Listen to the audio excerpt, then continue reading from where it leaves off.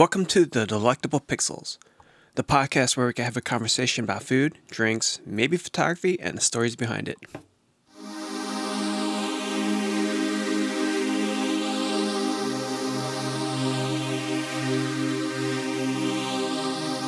Hi, welcome back to the podcast. I guess I should talk about what I'm drinking right now. Lately I've been drinking the Duchess's Cherry Ale. It's like a really nice cherry, sour cherry. It's Yeah, I don't know how to describe it.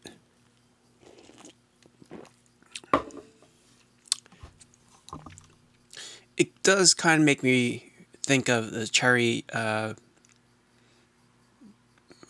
Jolly Ranchers. Can't believe that I totally forgot about that one. But it's kind of like an adult cherry Jolly Rancher, which back when I was a kid, that was not my favorite flavor. But right now, it's not bad. It's pretty good. I tend to drink a lot of sours, mostly wines and cocktails these days. I used to drink a lot of beer, but when I do, it's usually the lagers from like Tiger Beer, which is usually always my favorite because it always reminds me of when I was in Vietnam for a month, and all I did was just like walk around, explore, take photos, eat, and just grab a Tiger Beer and drink on the plastic stool. Sorry, I got a burp. Sorry again. Whew. And I don't know. I know. I will put this out there. Drink responsibly. Don't drink excessively. If you have to go somewhere, or at least go home, call Lyft or Uber to take you home. Okay, it's not worth the risk, especially now during coronavirus. I think this is my segue into the thing I want to talk about. Drinking during a pandemic is, fine if you're in your own safety and home, but not out and about, because that'll just open you up to a lot of weird things, and the potential of catching it is about 90 times worse. That's why on the list of things not to do during this pandemic, the top one are going to bars. I hate to say it, but it's true. I mean, I love going to bars. My favorite bars in Philadelphia is Friday, Saturday, Sunday, Martha, Bunny and Bottles, A Bar, One Tippling Place. But it's been mostly just Friday, Saturday, Sunday. So I definitely do not want to not go to a bar. Okay, I enjoy it a lot. I've spent a significant amount of money going out to drink. I mean, just like a lot of people my age. But during a pandemic, where the best way to catch it is in prolonged exposure to someone who may not know they have it, and bars are usually inside. Ventilation is okay. I mean, some could be really dingy, like a dive bar, but for the most part, ventilation has been pretty decent. But that still is high risk. Let alone the effects of alcohol will really diminish your cognitive abilities to think things rationally, do things appropriately, and responsibility, basically. So if you're out drinking, just grab a bottle of wine, beer, or whatever you enjoy drinking. Take it home. Do not drink it on the way home. Go home and enjoy it there. Okay? There will be a time for us to go back to the bars, and I am definitely looking forward to that. Okay? So I'm with you with wanting to go to a bar. But at this current moment, in this circumstance that looks like we're going to be in the long haul, I cannot, in good faith, tell you that you should go to a bar. If they have takeout, go do takeout and bring it home and then enjoy there. Okay, I know some places are doing beer gardens and that sort. I mean, yeah, that's the ones that are practicing the social distancing. Yeah, that you can get away with a beer or there here and there at a beer garden, but after the second or third beer, well, I guess it depends what kind of drink you're drinking. If you're doing like a PBR, you probably need like 10 beers to feel any kind of buzz. But anyway, in any case, like a beer garden, I think it's very iffy. Because as I said, alcohol will definitely diminish your ability to think rationally, take responsibility, and once you have like the third drink, everything's fair game. So that will mean the spread of the coronavirus. So I think it's good that these states are closing down the bars. It's not cool. It's not great, either financially for the bars themselves or the bar restaurants, or for the people who go to bars. It's just not. But then again, none of this is good. Okay, every single bar restaurant, they're stuck between a boulder and a hard place, and I do feel for them. Definitely do, because if they're doing well, I do well. So I want them to do well, so they could either hire me or magazines could send me out to them to photograph them so I could get paid. So I am in the same boat as they are. Oh my gosh, I wish we had a better response to coronavirus from the federal level. A lot of the states, New York, Pennsylvania, and New Jersey, the ones that were the initial places that got hit and got hit hard, we were finally in the yellow phase and moving to the green phase. Although Philadelphia, I hear, is gonna prolong their yellow phase till August, and they're gonna play it by ear, which I think is a good thing. Because even for New Jersey, I think it's moving to a green phase right now is still too soon. I mean, yes, I want to get back to work, but I don't mind limitations on indoor dining. Okay, places like that, they're high risk. So I want to get back to work, but I still agree that going to a green phase right now is still risky. Even though New Jersey's rates have been relatively going down, it just needs a little push for it to go back to the yellow phase, and we don't want that push. So it really is a crappy situation. If this was dealt on the federal level with a unified response, we'd be in a much better situation. Excuse me, than we are now, both health-wise and financially. Because man, we are going to be looking at a huge financial cliff, and the after effects of this is going to be felt for decades.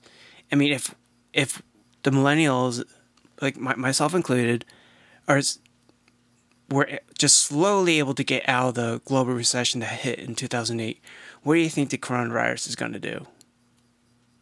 You know, it's going to prolong that financial hurt for decades.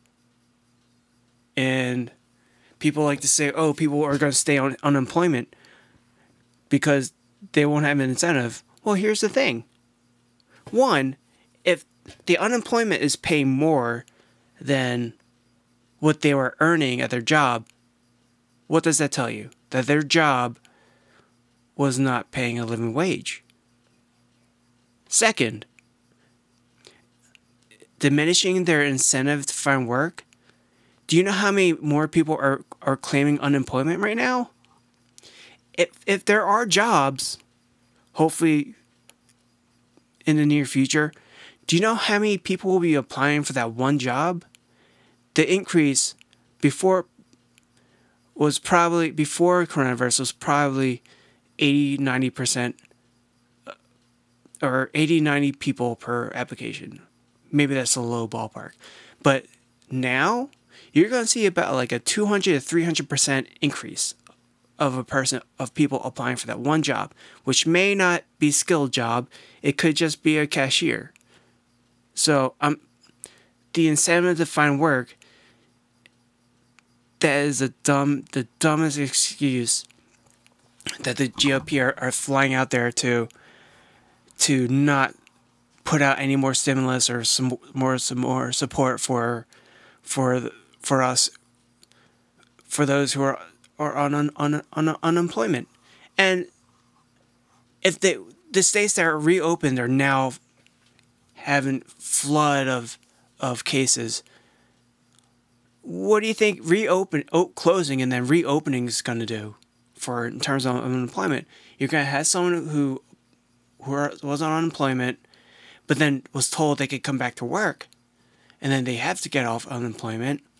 They start working again, but then if cases go back up and this goes yellow again, they get axed again. What are their chances of being able to get unemployment again? So the people in the front lines, the people who are working in the restaurants, front of house, and also the owners, they're in real deep shit. And the federal government is not doing a damn thing. I'm going to put squarely on Trump and the GOP. They pay lip service. They call it a hoax. They did not take this seriously, and they keep trying to push the blame on someone else. When especially Trump, he knew this was going to be serious, but during the course of his administration, he dismantled what President Obama had in terms of a pandemic response. I mean, that pandemic response may not have covered this kind of a virus, but it would lay the groundwork. But if you throw out the entire groundwork, you're starting from scratch. And as we know, Trump has no plans. He had nothing. He still has no plans and does nothing. So it's been pretty much all the states who have been dealing with this. And if you have one state not following it and one state doing it, you can see the situation where a couple of people from that state that's not doing it going into the state that it is, and then passing on the virus to increase the pandemic. That's why having a national response on the federal level, across the board, would have helped tremendously. Now, to shut down every single business or every single thing nationwide, no. But I would have played it by ear. Well, not really play it by ear. I would have listened to the health experts and try to see what work can still be done at home, and what areas are really the high risk of spreading this virus. Instead, they're blaming the Chinese. Asian Americans are being attacked, being told that they're the ones who created the coronavirus, myself included. I was spat at, I was shouted at and cursed at. And for what? We were born and raised in America. So how the hell could we have created the coronavirus? Because one, the coronavirus was found in Wuhan because of a wet market, and it came from nature. Apparently it was from a bat, which, on the side note, the researchers were researching viruses from bats, but they got their fundings cut by you know who. Had they kept on working and had their office and the CDC office been staying in China, we would have had a better headway on this. So all roads lead back to Trump and his shitty ass response. Why don't we just drink Lysol to clean out the virus? Maybe he should drink the virus and then try out Lysol or hydrochloroquine, which has no freaking effect on it, but yet he still pushed it. But guess what? People who actually have to take it because they have lupus are out of pills, or their insurance has to constantly verify them with them about taking the medicine because people are buying hydrochloroquine because Trump said to do it. Then my brother's got an argument because one of them said hydrochloroquine is fine because he took it in the jungles to ward off malaria. But malaria and coronavirus are totally different things. Different pathogens, different transmission. One is born from bacteria, and the only way you really could get it is from mosquito bites. Coronavirus is transmitted by spit and touching stuff. So you take hydrochloroquine to deal with malaria. And as I said, malaria and coronavirus, different pathogens. Hence, different treatments. So right now, it's going to be a really difficult time, both for as photographers and for restaurants. I was recently at my friend's studio. I was showing him my cocktail book that I've been working on, a 365 project I was doing at Friday, Saturday, Sunday. And I asked him for his opinion, and I have no idea how I want to do this one now. So I'm going to do a major revision of it. Hopefully I could speak to Chad and Hannah and just be able to write about their experiences taking over the business and what it was like running it and what are the plans for the future with it, especially now in these uncertain times. So I would definitely want to know. And I also want to get stories from people who work there, just to tell their story. Because the first book was mostly just felt like mostly a yearbook kind of way, which is not bad. I like that. But it's so Friday, Saturday, Sunday centric that the possibility of someone buying it and thoroughly enjoying it is very few. It's mostly for the people who are fans of Friday, Saturday, Sunday. They love cocktails. Pretty much it. So, back on point, I was talking to my friend Ian, who is also amazing. He's an amazing commercial photographer. He was telling me how he is just basically making enough money to pay rent. And he is not sure what's going to happen in the future for it. But he knows that he's going to keep working through it. And he's hopeful that he can power through this. Just like I am. I'm sure I'm hopeful. I'm sure a lot of residents are trying to keep their heads up regardless of the current situation. But not only has the coronavirus changed how the number of jobs a photographer has, it also changes how we actually do our shoots. So, like, if I'm friends with a lot of wedding photographers, and now that we could slowly start, they could slowly start shooting again, they're wondering, excuse me, should they even bother with, like, the reception, especially the dance floor. That's just a petri dish of virus and bacteria. So I'm pretty sure they're going to try to talk to their clients and say, hey, as much as we would love to photograph you at a reception, maybe you should think twice about that, considering what's going on.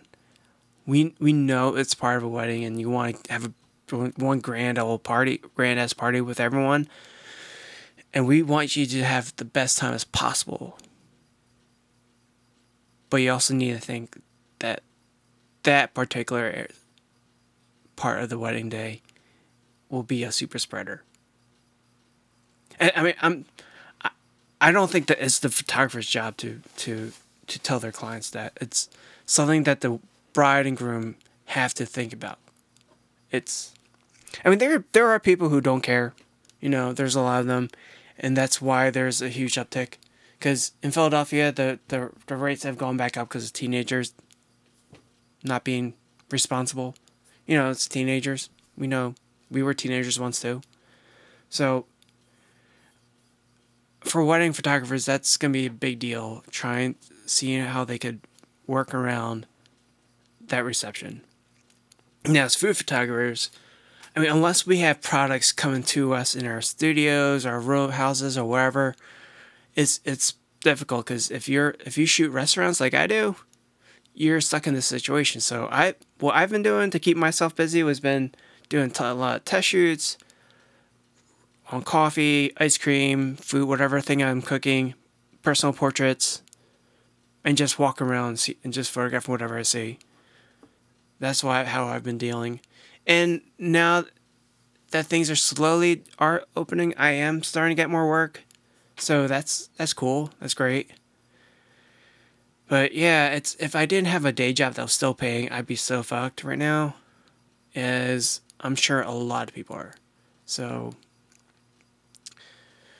man, this particular podcast is definitely a bummer. I don't see us getting out of this anytime soon. Even with a vaccine, which could possibly take a year to mass produce, that's one, effective, and second, can be mass produced. I'm pretty sure we will only see results from the clinical trials in December. So we are definitely in this for the long haul. And if our government does not get their asses in gear and actually support the small businesses, we're all fucked. Okay. I'm going to leave you with that sour note, and hopefully the next podcast I'll talk about something more fun. I'm jotting down ideas about Anthony Bourdain, which was also a pretty tragic thing to talk about too, but I want to celebrate his life. All right. Take care of yourselves. Be safe. Bye-bye.